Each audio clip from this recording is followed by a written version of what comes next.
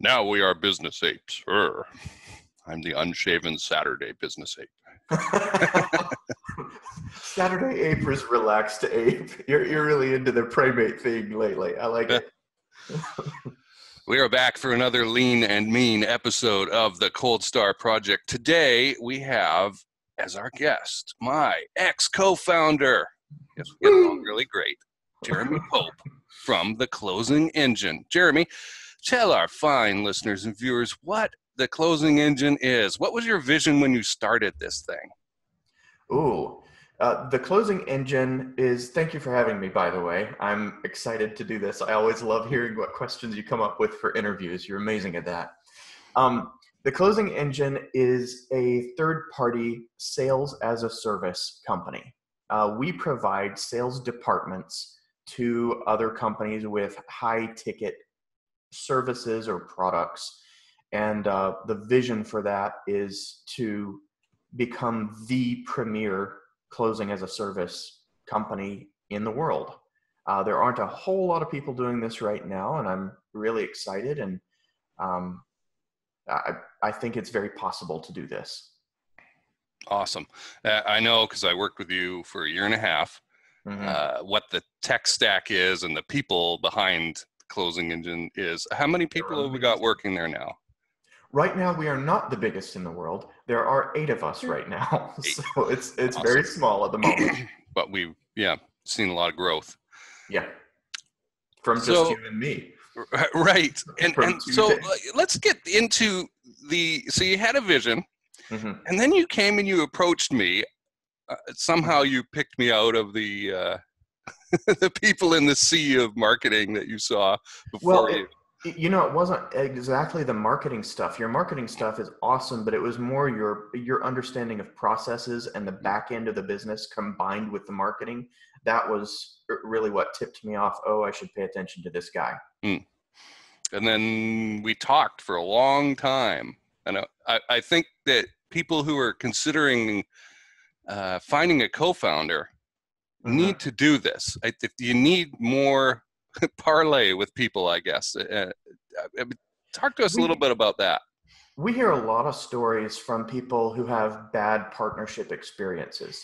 And you and I had a pretty good one overall. Everybody's got their little squabbles, and I mean, it's a business marriage after all, I guess you could say.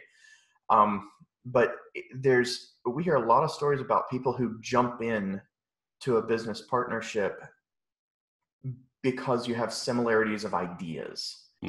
But they don't necessarily have, a similarity of the business ethics even. I mean, it's really basic levels of stuff.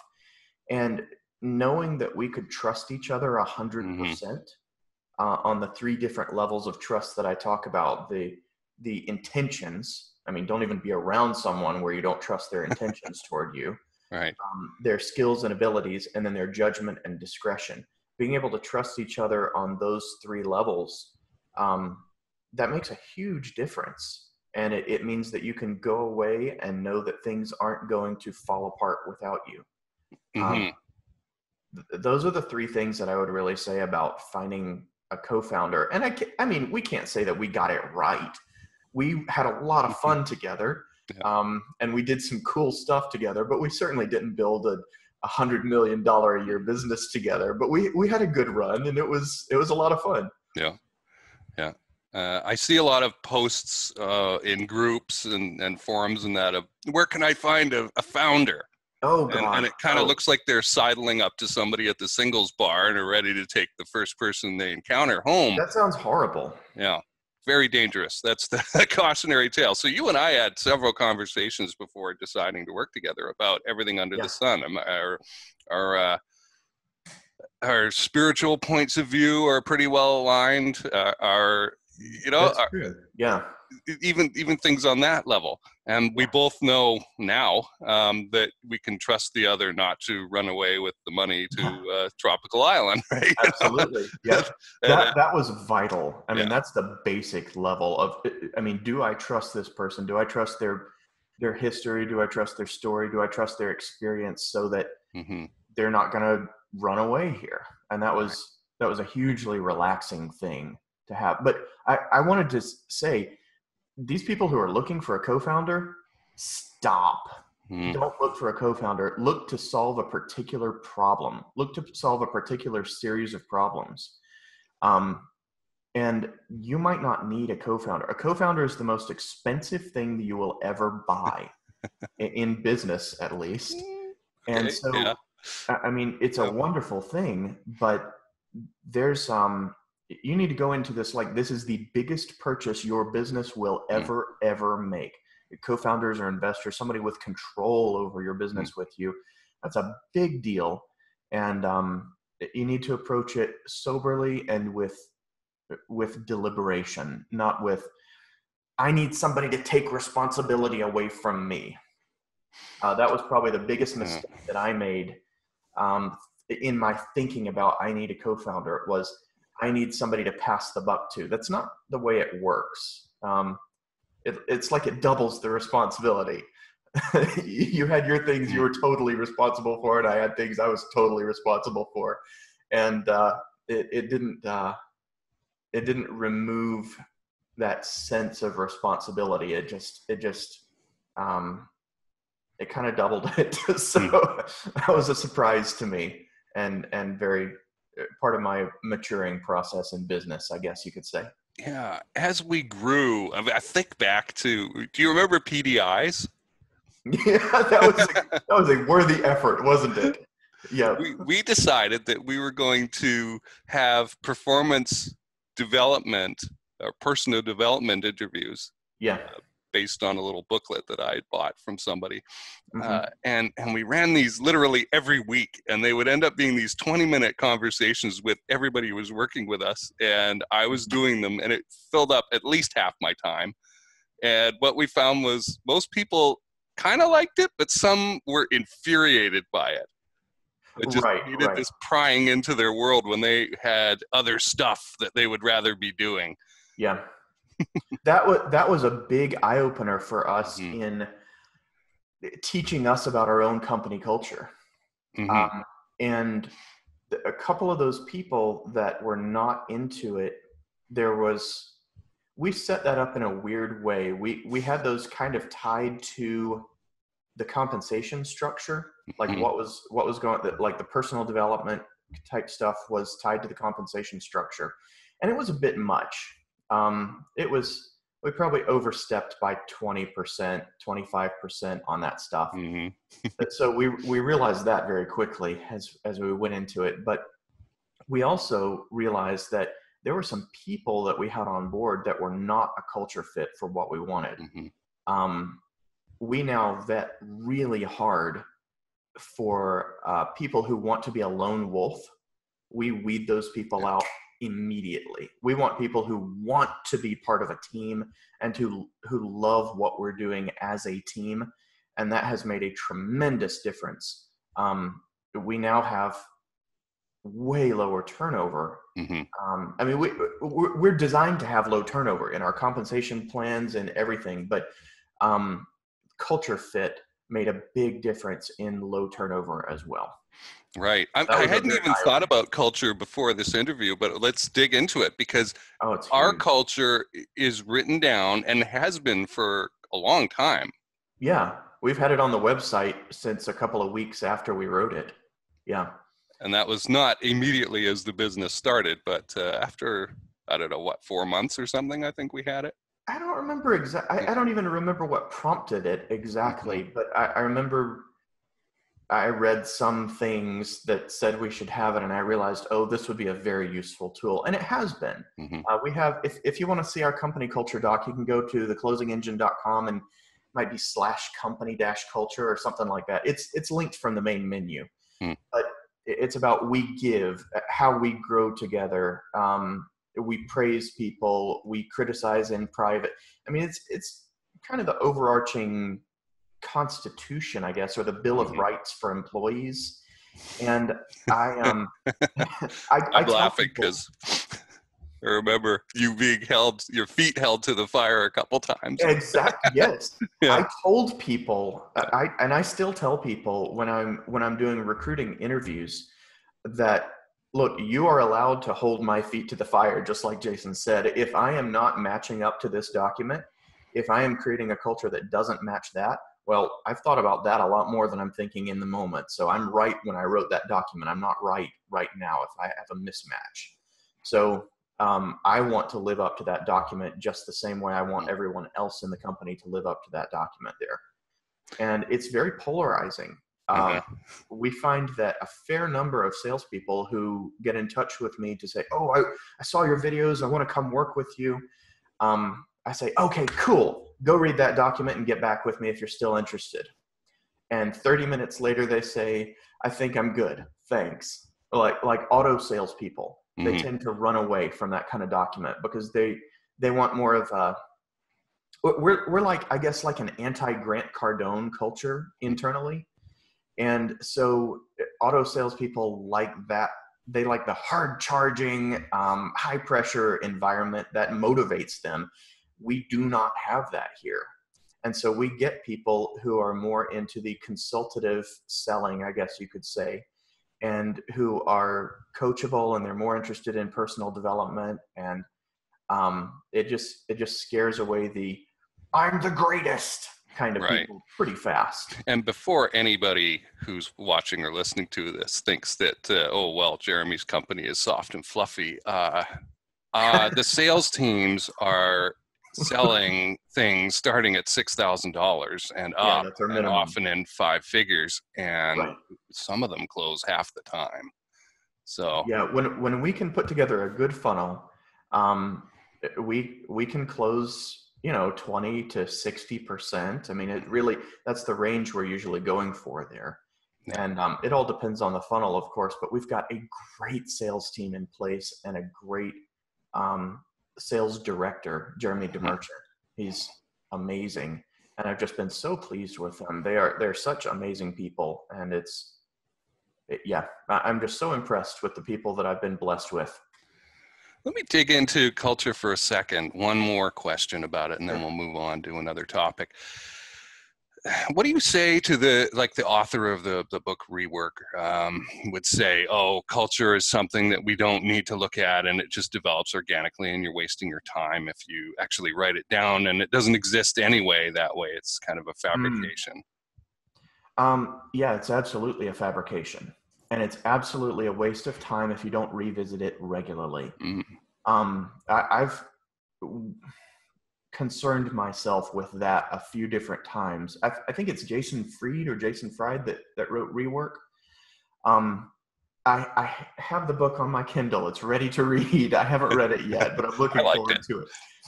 I agree with that about halfway, I would say.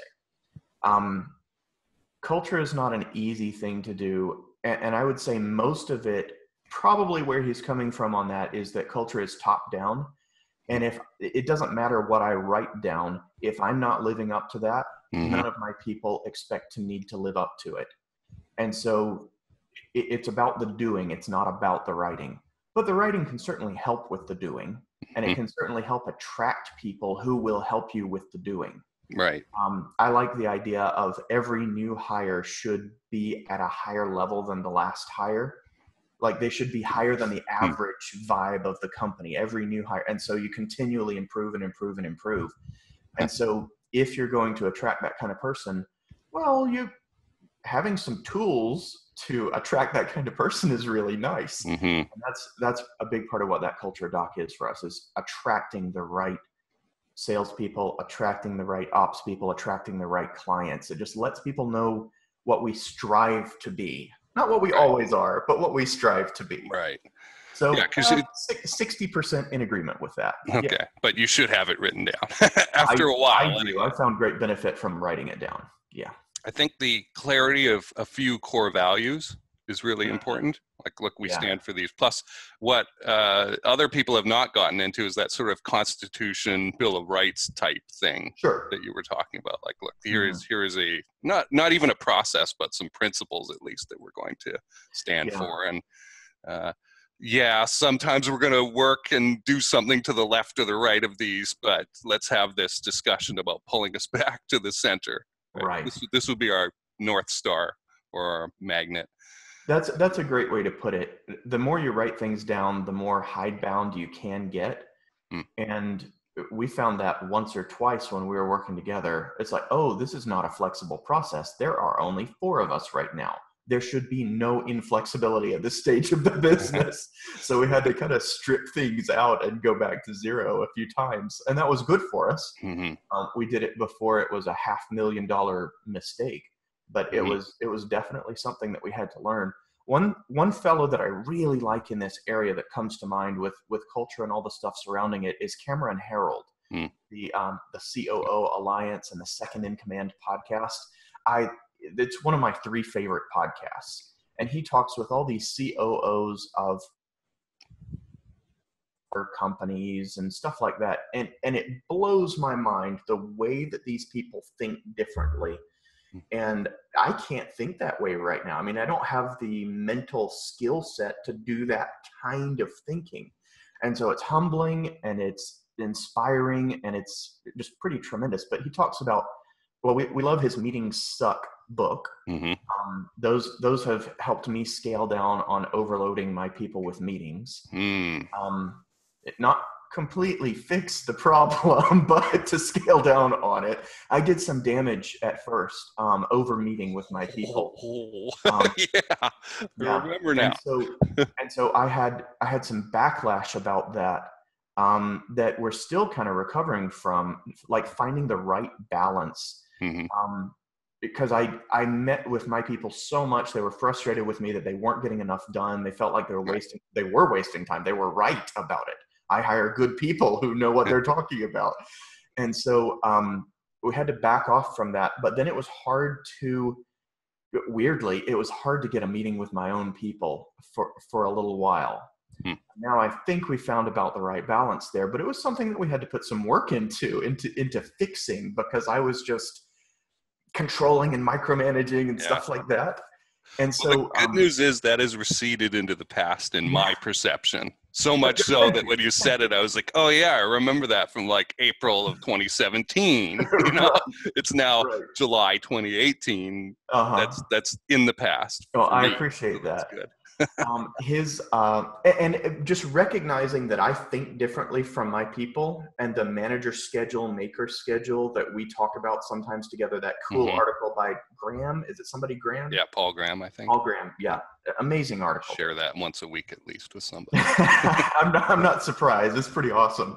But letting my makers be makers instead of expecting them to do context switching on the hour every hour. That's just not effective for some job roles. And I was hurting my people's effectiveness with that.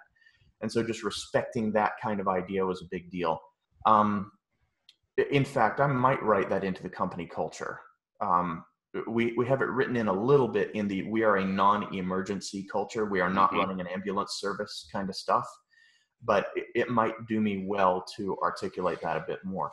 But Cameron Herold's the Meetings Suck, the Double book, and then the Vivid Vision. That's one that I'm just about to get. That's just popped up on my radar again, and I realized, oh, I need to buy that. Okay. I bought, because of you, Tyler Paris's Chief of Staff book. And I looked over there a minute ago because that's where it is. To see, wait, who's the author of that again? So I'm going to read that and find my person to apply that stuff. And also I bought, because it has the same title and came up at the same time on Amazon, a 2-part volume also called Chief of Staff about World War I era generals. And in that kind of range. Ooh, yeah. Not the strategic generals of, okay, you know, we're going to make the Schlieffen plan or something, but more the bean counter types, or the, you know, who were like, how are we really going to do this? They're running the logistics. Yeah, the back end. On a logistics level. That's right. That sounds really interesting. I'm looking forward, you know, in 2020 when I finally get a chance to come up for air and read those things. Get it done, Jason. Well, I've got books in between right now. Oh yeah, good point. When I want to dig into, ask one question about vision for a minute, because I remember early on, you have a lot of energy and want to do 50 million things, and you tend to, I was imagining you as a star traveling in space, you would blast into the infinite unknown, right? And see Jeremy as a receding point. And hopefully you wouldn't fall over the event horizon and become invisible, right? But sometimes I had to run to catch up, or we would discover like 4 months had gone by and you would change the company vision a bit and not communicated it to me, and I had been dumb enough not to ask, and then finally we would get into this friction situation where I'd be like, well, I don't know what you want, tell me what you want, and then you do this big data dump and go, I'm sorry, I forgot, right? Or I didn't know you needed the update, right? And we got better at that rhythm for a while. You would run ahead. And noticing what the red flags were for when we weren't quite in sync on that stuff. It took us a little while to learn what are we trying to notice here when something is not matched up properly. What are the signs of that? How do I feel when this is happening? And just noticing those feelings, noticing those signs, that can be a little tough. So it took some work to get in sync there, CEO and COO style. Do we have any indicators that come out that we can share? Okay. When you're feeling disconnected from your coworkers or from I'm kind of thinking CEO, COO stuff right now because I've been listening to a lot of Cameron Herold lately, and that's what you and I were doing. But what should your relationship look like? Whatever relationship this is. What should it feel like? What should it sound like? What's the day-to-day flow of that relationship? Cameron Herold talks a lot about the difference between every CEO, COO relationship is significantly different. Like the COO role is very hard to quantify because it changes so much company to company. And so there are some folks that are what they call the two in a box, where they're pretty much doing all the brainstorming together, and then it transmits down below that. Or the vision and operations. So vision filters down to operations, and then from everyone else down there, and the CEO is not really in touch with the rest of the company. The COO is the one that actually deals with all the stuff. Not our relationship. No, not so. No, we're more of what they call the two in a box, I think. So it's really interesting. You have to figure out what it ought to look like. And I find that writing things down and mind mapping things is very useful for that. And just talk about it. So many of these CEOs and COOs, they talk once a week. Right. And I'm stunned by how can they get stuff done only talking once a week. Because some of these folks are still kind of in startup mode. They're in big startup mode.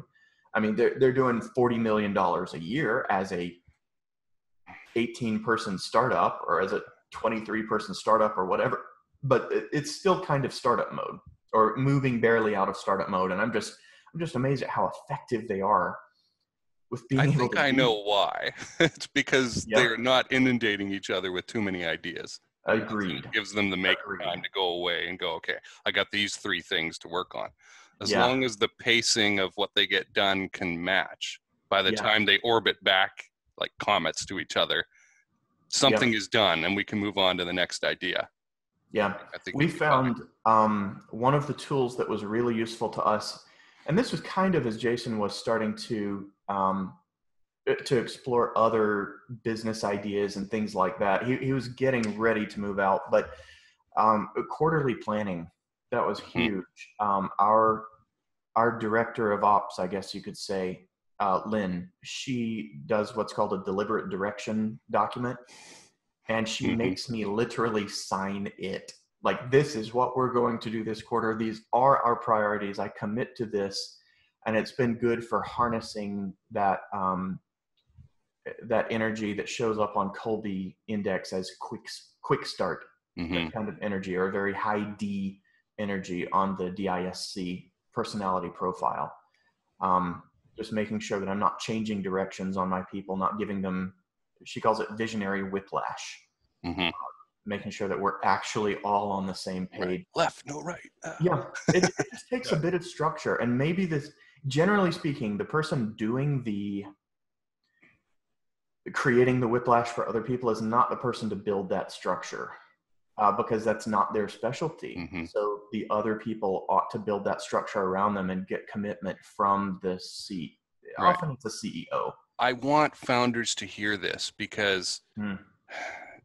they're going to need to hear it, especially if you're the type of person who has a million different ideas and wants to do them all. And maybe even it doesn't have yet developed the self-awareness to recognize what they're doing and how it That's a affects really others. common thing. Yes. That's It's huge. a self-awareness thing. Mm-hmm. And then maybe you get frustrated. Well, why aren't these people tagging along with me? Why aren't they moving at the pace that I want them to? Why don't they get it?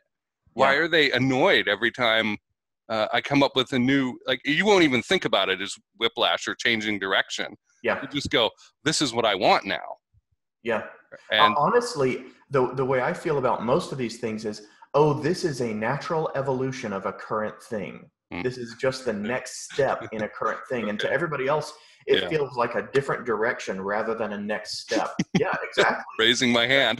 That's exactly how it feels to me. Yeah. So like figuring out what the size of your steps are and talking about why you want to do this thing and honestly listening to people. That was so hard for me to learn. Honestly listening and being willing to subsume my opinion. It's a trust thing. Trust is not easy for me. I tend to micromanage. And I'm not good at micromanaging, so it's a bad thing all the way around. But trusting my people's opinions to be better than my own, oh my gosh, that's hard sometimes, but it has to happen. 6 heads are better than 1.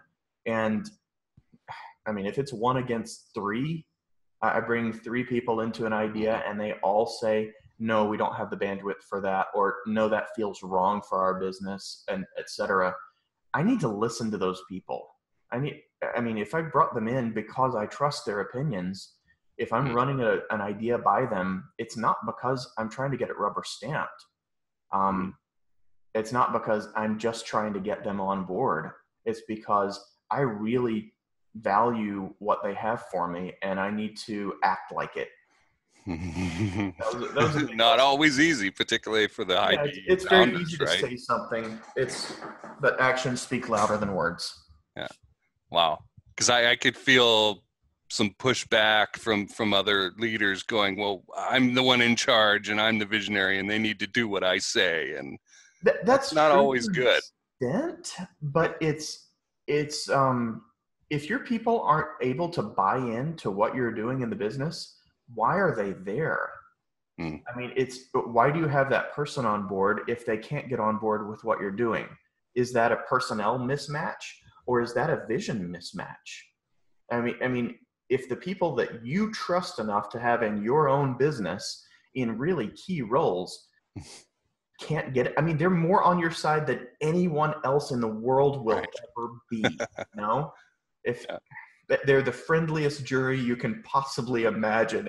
And if you can't convince them of it, you're generally not going to convince the other people. I mean, they have to be on board. It's a company. It's not you running alone by yourself. And so that was a big part as I learned to be less self-employed and more of a true founder, I guess you could say. We're a team now, and I have to act like it. I am part of that team. Yeah. I've really learned to relax about that stuff over the last year and a half of working with you, of just letting it go and saying, okay, this is the end result that I want. How you got, and like, I'm open to input on that.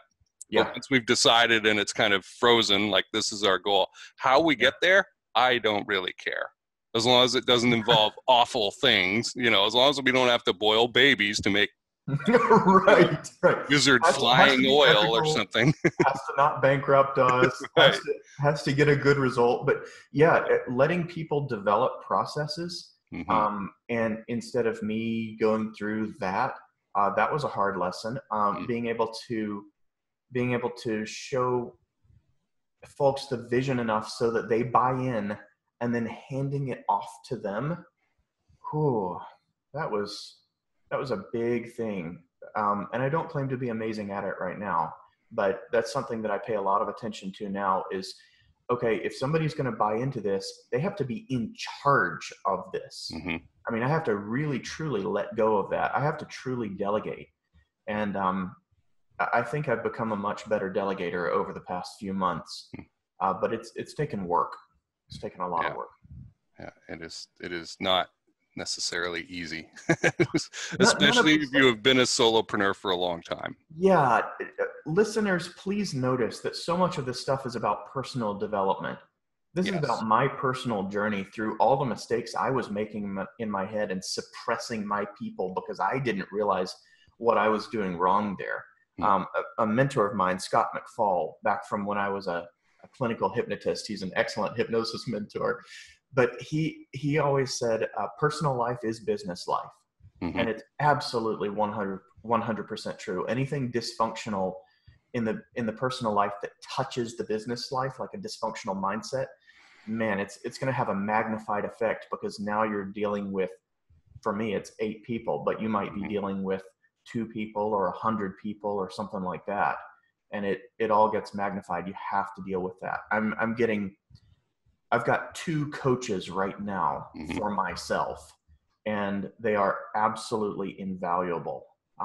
It makes a tremendous difference because just knowing when I'm getting off track with my own head, that's so important, and I need to catch it fast because any mistakes I'm making are magnified 8-fold right now.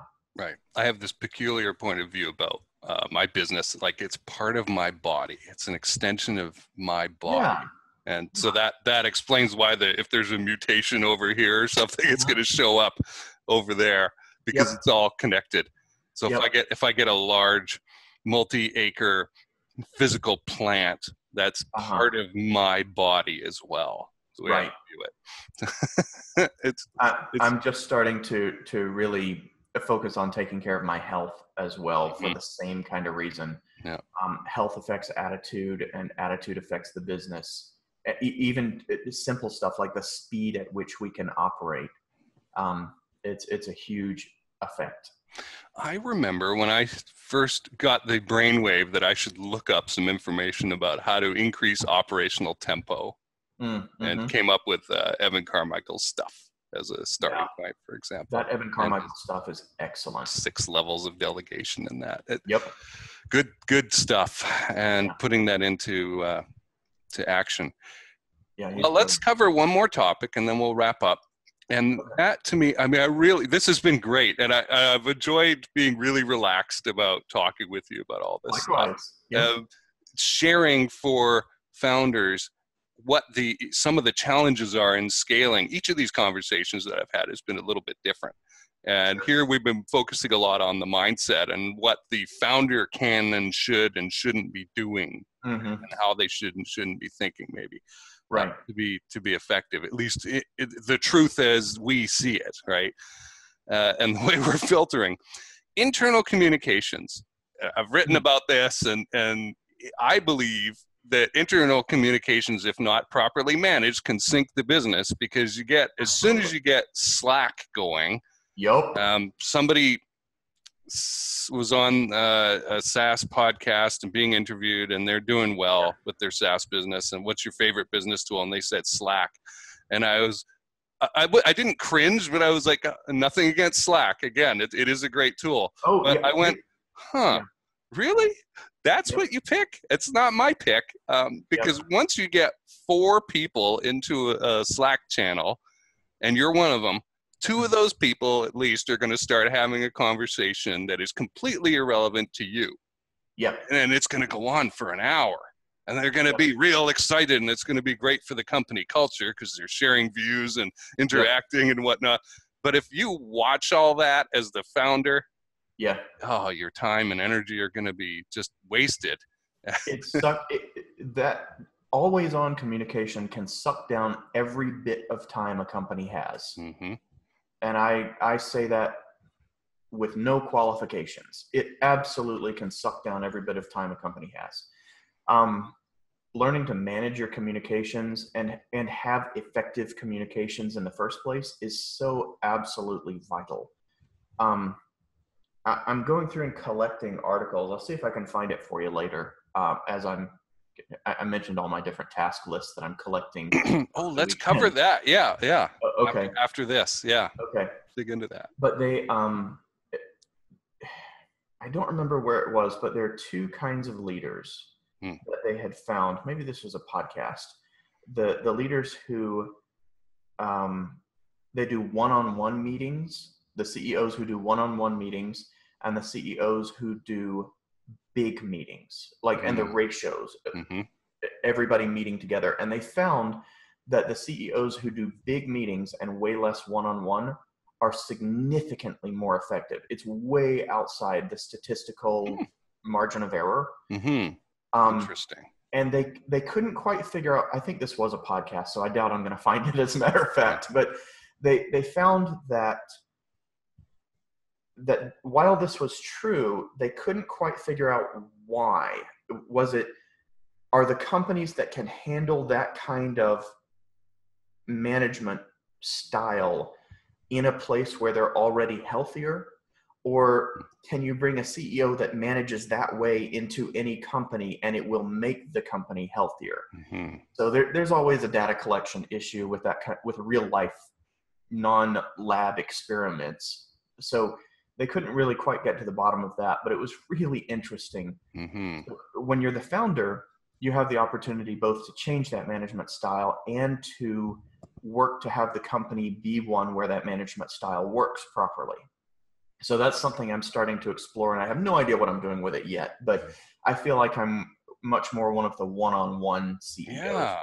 The big like CEOs. what you So just shared there What's that? is what you just shared there is really surprising to me, because I've been reading a wasn't lot good. about, hey, you should have the one-on-one meetings, right? Yeah. So I don't know what that means yet. Yeah. This is something that these people found, and I think it was in a, it'll come to me later, but it was in, they were actually doing studies. Lisa, I think there was a professor that was doing studies on these CEOs, and I believe it was an NPR podcast, like CEO Talk or something. No. It was they had Jack Welch on this podcast. Okay, I know I can find the podcast now. I'll go find that Very later. cool. Interesting. But the chicken or the egg question there is interesting. Right. There's some study, there's some digging to do on that before I could really take action on that comfortably. But that's one thing. But managing internal communication. So learning, everybody in the SaaS world, for instance, they tend to use a tool like Slack. There's a lot of remote positions, and you have to be able to have. Email gets messy so fast that you kind of need some sort of chat-ish function. So a lot of people tend to use Slack. We use one called Teamwork Chat now. We switched into Teamwork Chat from Slack because the structure. Now Slack integrates with Asana in some really good ways that we might never have switched if that had happened before we switched. Literally a couple months. Yeah, like 2 months after we switched. Yeah. But we're very happy with Teamwork and Teamwork Projects and Teamwork Chat now for our internal communications. But yeah, I have to just ignore certain channels because when I need to go head down and write, that's a very difficult task for me. Ask anybody in my company. Just when in does general. Jeremy become a bottleneck? When he has writing to do. That's just, I build that up. It's such a big thing for me. And that's one place where I'm a bit dysfunctional still. I'm not good at business writing or getting business writing done, I should say. And so I have to shepherd my time very carefully when I'm in that type of workflow, more in that maker schedule rather than the manager schedule. I have to switch back and forth between those two, and I can't pay attention to every message coming in. There are, I don't know, 6 different ways people can get in touch with me. I don't really get phone calls. People don't do that to me very much, but I get texts, I get Facebook messages. The Facebook page gets messages of people wanting to hire on with us. We've got the Teamwork Chat. We've got the client liaison type stuff where a client will get in touch with me through one of these messages. People email. I mean, there are a few different ways that I have to check in with occasionally, but if if I stayed on top of those all the time, I wouldn't get a whole lot done. So sometimes I just have to go twice a day, and that's fine. Some of that is systemizing things enough so that your people don't need you. If you've got good people and good processes, then they shouldn't need you on an emergency basis all the time. And you shouldn't need them on an emergency basis all the time. I've found that's more important. My people, I need to be more careful about interrupting, giving them space than they do about giving me space. I tend to have more of that. Right. Oh, I sure would like Lynn's input on this. Maybe I need to like set that aside into a list of things to discuss with Lynn at a meeting. Yeah, have it in the a future, task not list rather than ask now. about it in chat. Stuff like that. And that may sound basic to people, but how companies are often run it's a big deal. is interruptive.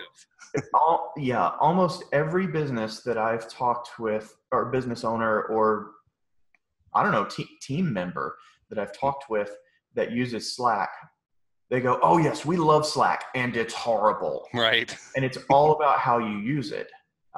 So you have to mute channels so that you only get notified if someone calls your name in that channel. You have to learn how to manage these in your business and learn that ignoring stuff is okay. You have to create the okayness of ignoring things for a certain period of time. And then you have to abide by that process you've built emotionally, and then you'll be fine. But that's one thing about communication, not over meeting with people.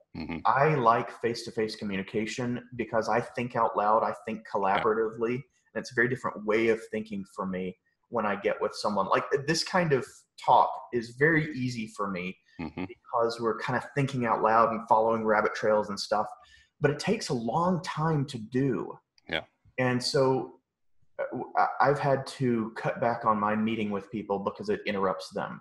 I've had to get a couple of my people, really one of my people, not to have long involved conversations with me in chat because it's very efficient as far as the time spent on each message to get it done, and it's already written down so you know exactly what to do.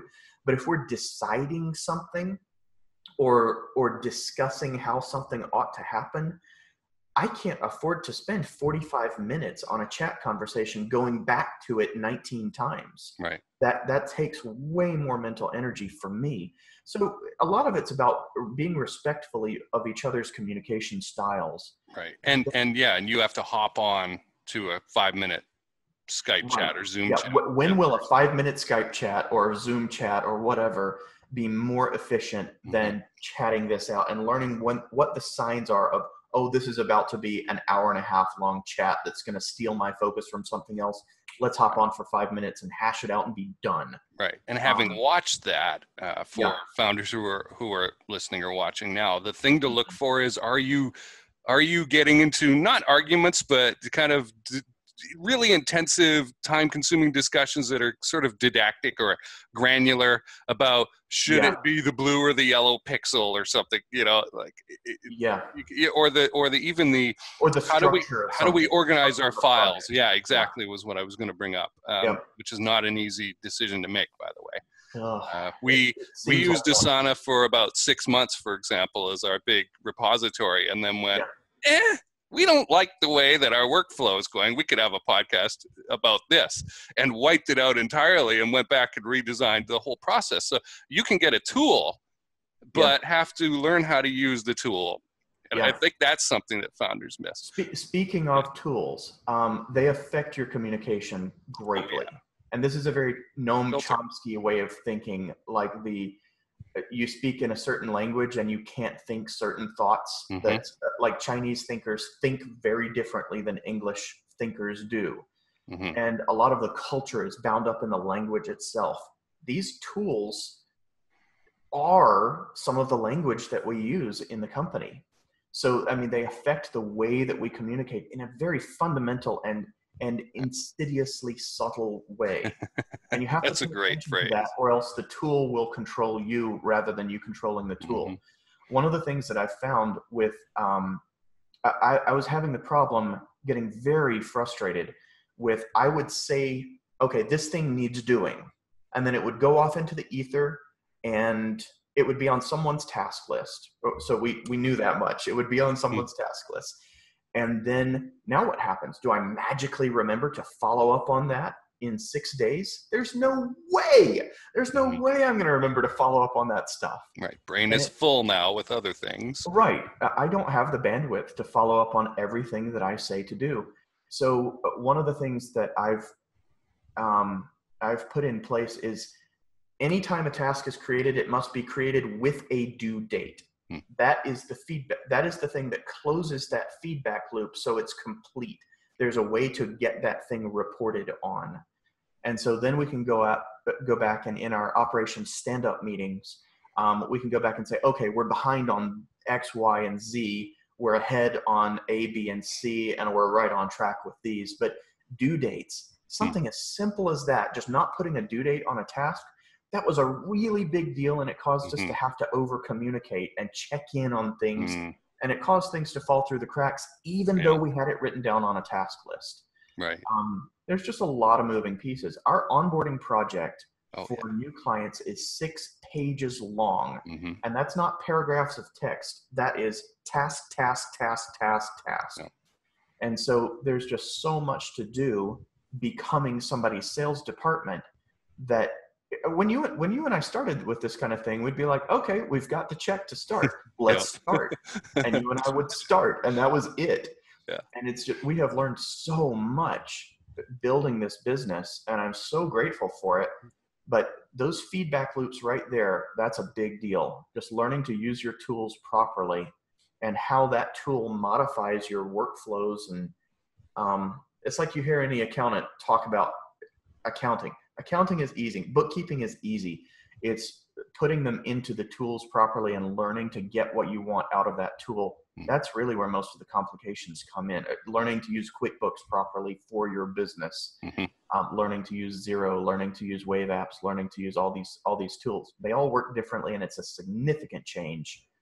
There's a significant cost to switching tools because of the way you use them, and you have to respect that kind of that cost of learning to use the tool. Right. But it's not just, hey, I heard the features over here are better for the price, I better switch over. Does this feature work well, and does it work well for our business?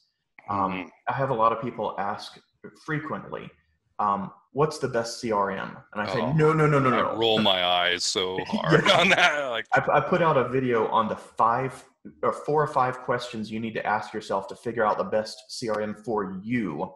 But there really is no best CRM. It's all about what you need in your business and how it operates in your business. But it affects your communication really powerfully. I find that our communication changes significantly on a project if I enable the messages feature on a teamwork project. I do not typically enable the messages feature on that project anymore. We create a teamwork chat channel instead of a messages feature. So we use the files, we use the links, we use the tasks, we use the timelines, the milestones, all that stuff, but we don't use messages. We use chat instead. And we just have to, you have to know how you work. Yeah. Huh. Where are people actually going to look as opposed to where does the system think they should look? Right. How many clicks does it take to get something is a big focus of mine with reports, with checking up on tasks, with catching up on this or that. I want to be able to see it with as few clicks as possible. That just seems like a good user design thing to me, or a good user interface. I used to use that as a sales point for CRMs and accounting software. Really? Minimizing the number of clicks and screens you had to go through to enter or view data. Because when you're doing that with lots of people all the time, over and over every day, the costs of that and the savings and the efficiency that add up, multiplying that out over time is tremendous. And the friction and compliance issues with that. If there's too much friction, your compliance will go down with your existing processes. Right. And you'll find yourself not doing the process that you've decided is the best way, or I do. And you'll find your people are not following the process. They just make their own. It's like the the du jour path and the desire paths. Mm-hmm. Like you build a sidewalk with corners on it, and then people cut across the yard and wear the dirt path in the yard because it's easier. And you see where this, I mean, I've been seeing this for 20 years with salespeople not wanting to use company CRMs. Oh yeah. And ending up with their own Excel spreadsheets. That is the thing that they will 99% of the time use. And then the company executives are like, "Where's the data?" You lose out on people's hard drives individually. Yep. So then they get frustrated. And I've seen this in political campaigns too. Yeah. Where they want the party wants the data in their CRM, and people are reluctant to, and so there needs to be a little bit of selling going on to sell the idea of use this. Yeah. Okay, before we wrap up, we were talking before we got on the podcast, and you mentioned that you had information or to-do lists, or hey, I should check up on that stuff. Locked in, like spread out all over creation. Tell us about that and what founders can do who are maybe feeling kind of scattered about all the things they're using and where their follow-up lists are and that.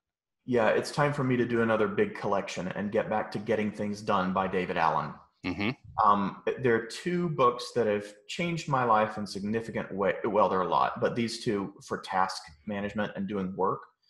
Along with that Paul Graham article, The Maker Schedule, Manager Schedule, Cal Newport's book, Deep Work, has been an absolute life changer. Yeah. When I read that book, I realized, and I often say that the overlap, the Venn diagram for ADHD and entrepreneurialism is very nearly a circle. There's so much overlap there. The entrepreneurial spirit often is very ADHD if you put it in a different context.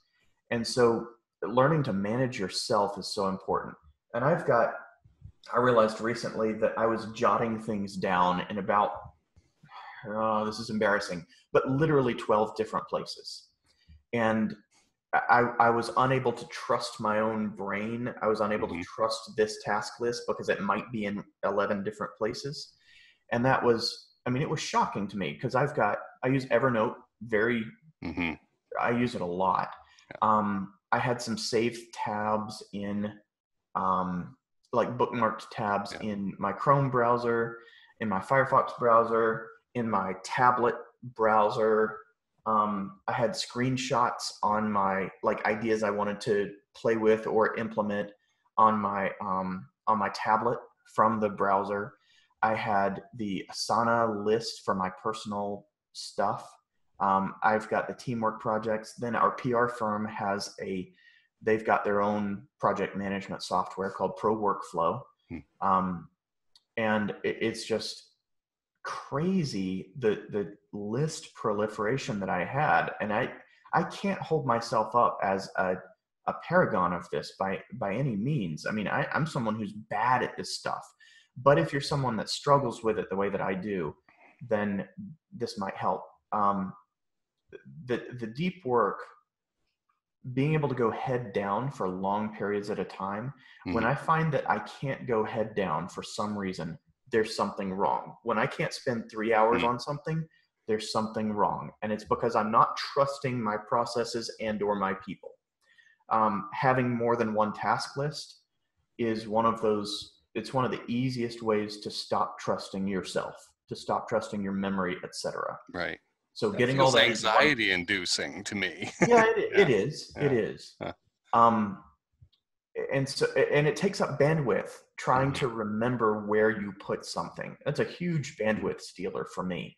And so I have to manage it very carefully. So it's time for me to do a giant spring cleaning, so to speak, and get back to the getting things done method. Collect everything, and I'm doing this right now. Collect everything into one task list. And then you can go through and you can do what the Getting Things Done people call cranking widgets. Do it, defer it, delete it, or it might be just those three. It seems like there's one other thing you can do. Do it, delete it, defer it, delegate it. That's what the other thing is. So you just crank through huge task lists by batching them. But if you've got it all in one place, then you know you can batch properly. Right. So I highly recommend triage it at least. That triage is kind of the delegation. That's what we've called it in our company, is triage. Do it, delete it, defer it, delegate it. That's kind of what's going on there. And so just being able to trust your task list is a huge deal, and getting things done and deep work, that combo of thinking there is a very effective combo. And whenever I start to get anxious or overwhelmed or confused, that is now the first place that I look, is, do I have one task list? It's such a stupidly mechanical thing, but so many of these things are. When we feel overwhelmed, we start thinking there's this mystical thing, or we start feeling like imposter syndrome, or we're not good enough or something. Usually it's stuff that's this mechanical and this tactical. It's just, oh, you have too many task lists. How stupid is that? How simple is that? But it really does get back to the fundamentals almost every time. Some of the fundamentals most of them are not mystical. Oh, I either have the je ne sais quoi, the it factor, the X factor, or I don't. It's just, oh, I'm not doing this mechanical process. And it becomes very simple once you realize that and go, oh, well, let's fix that thing and I will feel better. It makes a big difference. Yeah, you and I are very hard on ourselves. We sort of self-flagellate a lot. And, the purpose of this podcast is to share the challenges and struggles and tribulations of scaling businesses, so that founders, especially newer founders, can recognize what's going on. And so I love the stories that you've been able to share, what we've been able to dig into. Thank you. How can people find out more about the Closing Engine? There are a couple of ways. One is I'll just direct them to theclosingengine.com. Sure. That's the easy way. We've got a couple of different things in the works right now. We've got the Done For You sales program. That's our guaranteed clients program. And we work with, I guess you could say, digital service providers, high dollar digital service providers, and some trainers and coaches are kind of moving out of that world. But we love the Done For You clients. So if you do something for other people and you need a sales force to handle that for you, all the way to lead generation, then we can handle that kind of stuff. Theclosingengine.com. Right. And this is not, for those businesses owners out there listening, this is not just we hired a commissioned salesperson, sat them in a corner like a cactus, threw leads at them once in a while, and hopefully they did a good job. That doesn't work. What you are doing is at a level far beyond that, with systems, oversight, coaching, because salespeople can get off track, good hiring practices, all these things that we've learned through getting kicked in the nuts over time to do better. And so the level that you're handling the problem at is far higher than just, hey, I went on into a Facebook group and found a hired gun. We believe so. Do you mind if I mention our licensing agreement? No, go ahead. Part of the buyout for Jason, when Jason said, I want to go do consulting, I want to go do the Cold Star thing, and I bought him out of the business, part of that agreement was the licensing of our processes. It was such a shock to us to figure out, oh, this isn't just hiring salespeople, this is creating a sales department. So it's figuring out the lead generation. We have lead generation partners that we cover the cost of in this, because that's so vital to have everybody on the same page. We've got a amazing copywriter on staff here to write copy for our clients in simple funnels, because it's so vital to setting up the sales team for success.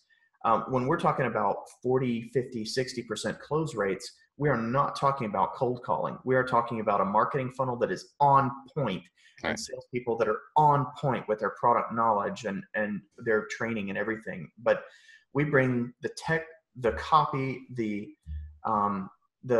back end team, the back office team, the sales manager, the call recording software, the scheduling software. I mean, we plug everything in properly and just make sure that people are ready to go.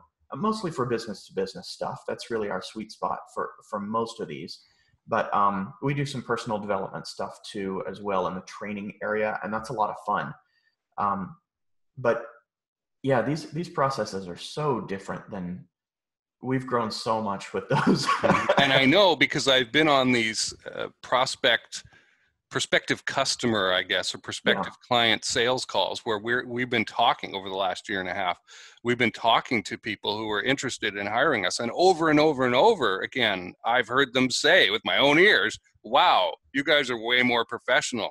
Wow, you guys are way different that's right. than everyone else that I've talked to." Yeah. So, and it was, I remember they specifically said it was because of the questions we ask. They knew that this was the things that we're asking. It showed the expertise, and it's just, well, that stuff only comes through experience, but ask better questions and you'll get better clients. All right. Our guest today on the Cold Star Project has been Jeremy Pope, founder of The Closing Engine, the done-for-you third-party sales department. You should go talk to him. And if you want him as a guest on your podcast, Little Birdie told me he is available for that. That's true. All right. Thanks for joining us, Jeremy. Thank you.